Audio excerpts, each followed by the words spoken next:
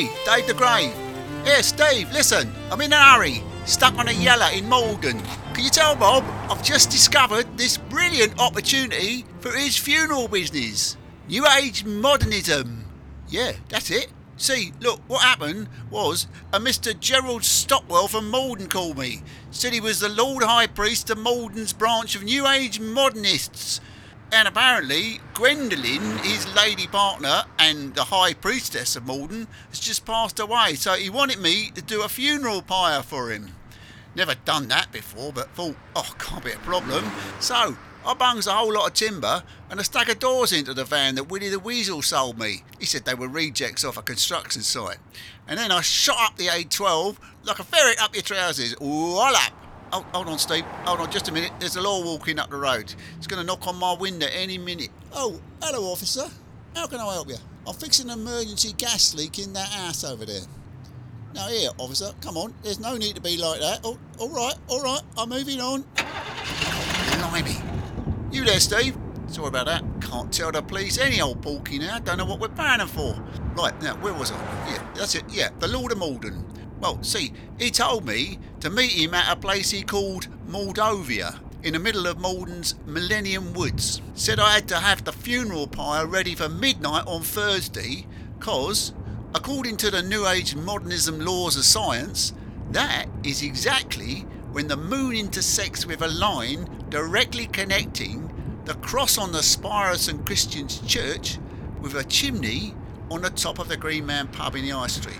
Anyways, I built this brilliant bonfire stack and I made an altar on the top out the doors ready for his missus, the High Priestess Gwendolyn. Then along comes Geraldo, or Lord Excalibur as he's now calling himself, and his flock of dozy oppet followers. So I starts a fire, and of course it then becomes apparent while we're doing this under the cover of darkness at midnight, as all the oppets strip off and begin prancing nut-free naked around the fire, singing their New Age anthem. You guessed it, Steve. Yeah, come on, baby, light my fire. But, unfortunately, Willie the Weasel omitted to tell me the doors he nicked were fireproof. So, no thank you, Jim Morrison. These doors didn't light up, mate.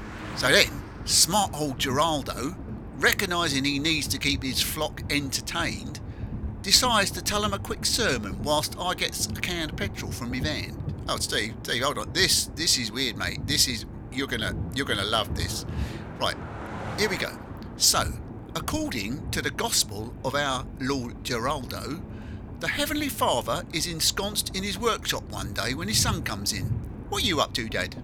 Oh, I'm creating a universe, son. Working on this new planet, sticking it between Mars and Venus. And because it's all made of Earth, I'm calling it Planet Turf.